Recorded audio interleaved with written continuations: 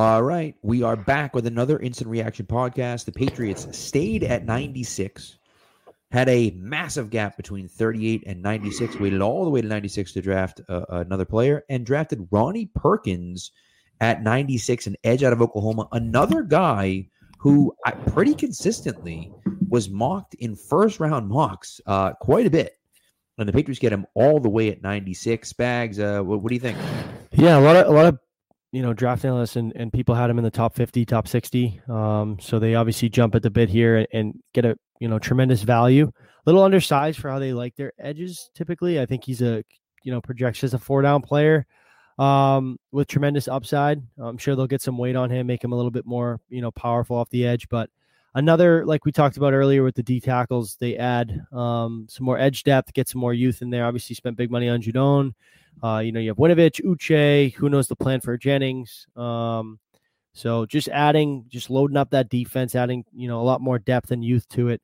So yeah, overall, I like the pick. I think it's a, disruptive pass rusher, has pretty good hands, and a good variety of moves to get to the quarterback.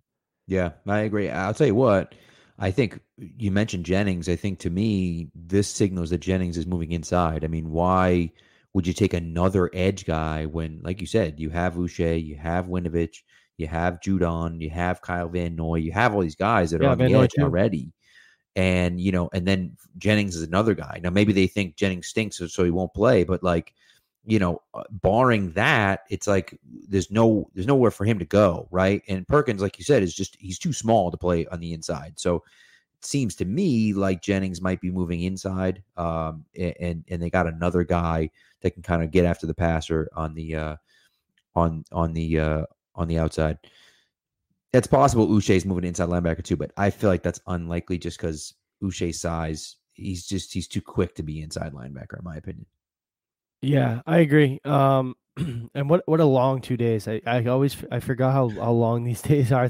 Last night was so long, and then it was like so relieving, obviously, with the, they actually drafted a quarterback, and then up till 2 a.m. doing this. But right. Yeah, I mean, I was interested if they went wide receiver. They looked obviously kind of had a feel they'd go defense just because the rich get richer. They just continue to add depth there, but no complaints here from that.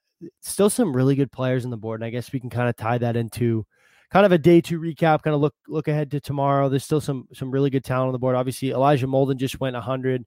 I'm a little bit behind, so I don't know. Obviously, Baron Browning's still on the board. Tylan Wallace, Amon-Ra St. Brown. Yeah, Obi's brother just went 101. Yeah, I liked him a lot. Right. That was a guy that I thought they'd have a lot of fit for. Can kind of do a lot. Physical player, plays with a high motor. I liked him a lot. But yeah, heading into tomorrow, Derek Barnes out of Purdue. I like him. He's kind of that.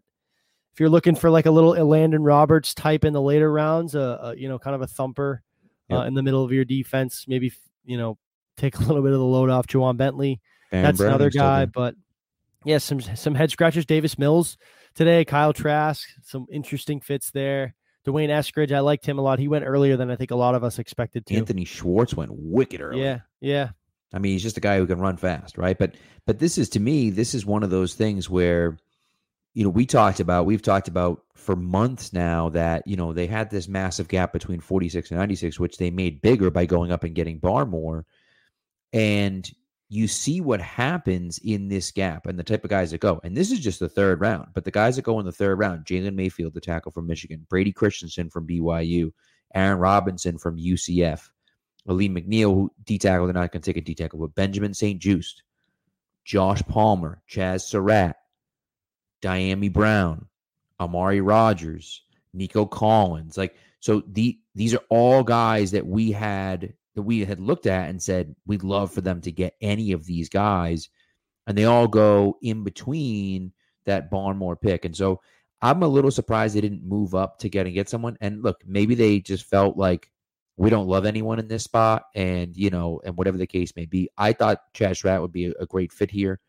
Still undersized. He is a little undersized, which is true. So that's the thing. I guess that's kind of the question about what you wanted. Maybe they don't need a wide receiver. Maybe they looked at it and said, our wide receiver room is pretty full right now. We don't need one.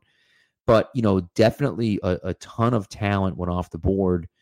in between those two picks, and you're looking at it, you're sitting there saying like, man, like, yes, I'm happy that they moved up and they got Barmore, but like, you see the guys that go after him, and you sit there like, Rondell Moore and Cosme and, so it's just, you start looking around, Dwayne Eskridge, even Nick Bolton, my guy is Nick Bolton. So like, he goes to the flipping Chiefs for God's sakes. Yeah. But like, Terrace Marshall, Pete Warner, like, so all these guys, you sit there and you start looking at it and you're like, man, like, I just, it stinks, right? It stinks where, you feel like you had an opportunity for some of these guys and they just kind of, they go over 50 picks, right? 58 picks in between selections, which is strange. Like, they don't often do that. So I was surprised that they did that. Yeah, well, they used a lot of that ammo we talked about to move up, obviously, in the second. You could say Yep. It's an overpay, whatever. I love the Barmore pick. Yes. So no complaints there. But interesting to see what they do tomorrow. What do they have? A 4th, a 5th, 2 6th, and a 7th? Yeah. So I wonder if, this might be a really light draft class for them. Like we said, we talked about it kind of leading up. We'd be shocked if they made all 10 picks. They always move around. Will they move some of those picks typically, in the 6th and 7th to some more capital for next year? Who knows? Or do they use that to maybe move up in the 5th or whatnot? But I think overall so far between the 3 picks, they've addressed the positions that, we've identified as needs. And it's just, did you pick them in the right order, right? We thought quarterback was obviously number 1. We went into it saying you need a little bit more depth along your interior and you could use some edge depth as well.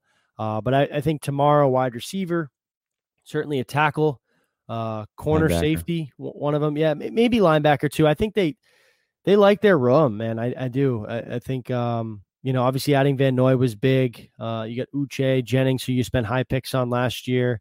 But yeah, you could definitely use some more depth there. But yeah, interesting to see what they do tomorrow. Yeah, no, we'll see, right? So just to reset it, they have 120, which is a 4th round pick, 177, which is a 5th round pick, 188, which is a 180 and 197, which are both 6th round picks, and then 242, which is a 7th round pick. So, 5 picks tomorrow. We'll see if they make all of those. We'll see. I don't know. I do think it's going to be interesting. Jamar Johnson's a guy who I really like a lot. Still hasn't gone off the board yet, so we'll see. That's another safety guy that Aaron Browning and Jabril Cox too. Shocking. I'm shocked that Cox is still there. At Browning, I feel like we at Pat's Pulpit, but you guys at Pat and me too at Pat's Pulpit love him. He was never high on really anybody's list anywhere. So like he was mocked in like the 2nd, 3rd round in some of these, and I know like I know whatever stock you want in those, but right. I think they see the upside. Yeah, no, which is true. Which is definitely true. So we'll see, but there's a ton of talent still left on the board. And so we'll see what they decide to do. I love the idea of going after a safety, a deeper safety for me. And because, with safety, and that's a good point about corners pretty much maxed out as far as position wise, like on the field, as far as guys that are coming out, right? I like the idea of getting that safety because we don't know how long D-Mac's going to be around for, right? And speaking of that, one of my favorite guys, Tyree Gillespie, he's a guy who plays that Devin McCourty role a little bit, big time special teamer, fits their mold, and he was likely a day 3 guy going in. So I wonder if that's a guy on their radar, somebody that can kind of do it all and develop into that kind of Devin McCourty role going forward. Good point. So we'll see. There's still a ton of talent left on the board. Even wide receiver. I mean, you start looking around about wide receiver, and you just think like Amon-Ra. There's still guys there. The Sun God's still there. Wallace. Tylan Wallace. Right. So there are still guys there if they want them.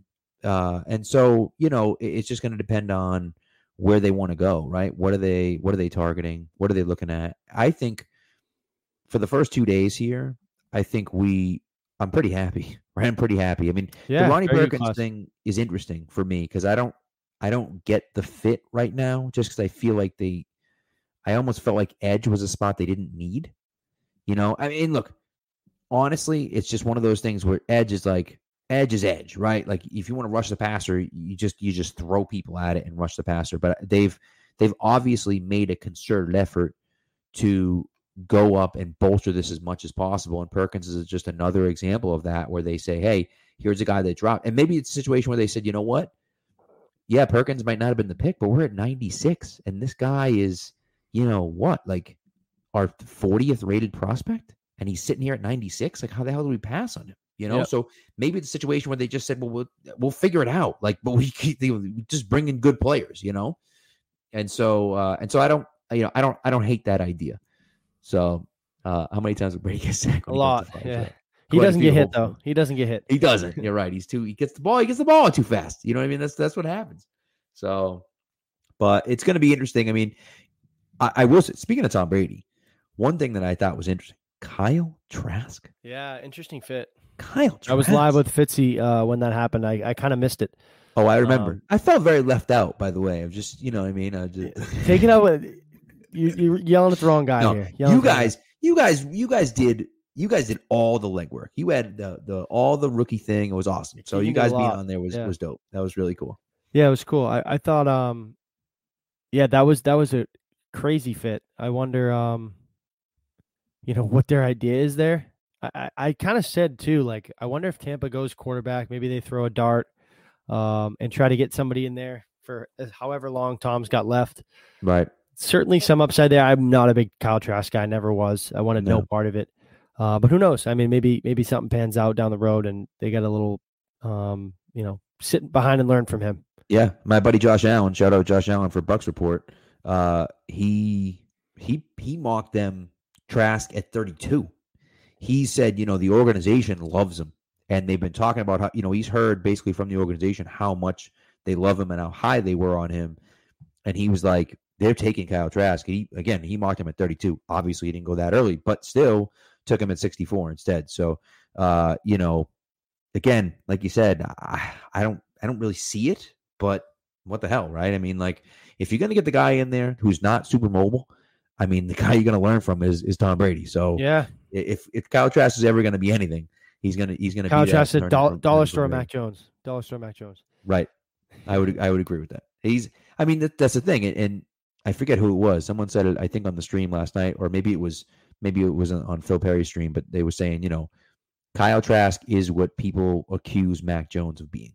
He's a statue. He doesn't move. He's very, very immobile. So, it is what it is. So we'll see. Any other interesting takeaways from day two? Obviously, day two I feel like is the most important day. I love it. It's one of my favorite days. The picks going quick.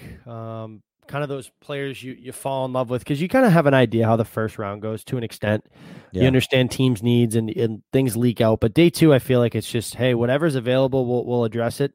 So it's one of my favorite days. It's long because, like I said, last night is just, especially with what happened, and you're sitting there on the edge of your seat the whole time after you know who was available the entire time, and then you get the quarterback. Everyone's you love it, you hate it, you're somewhere in between. You're talking about it, and then bang, day two comes and the picks are flying in. But a lot of movement, I thought too, like we talked about last time. Yeah, a ton of trades. Goodness, it was wild. Oh, for God's sakes!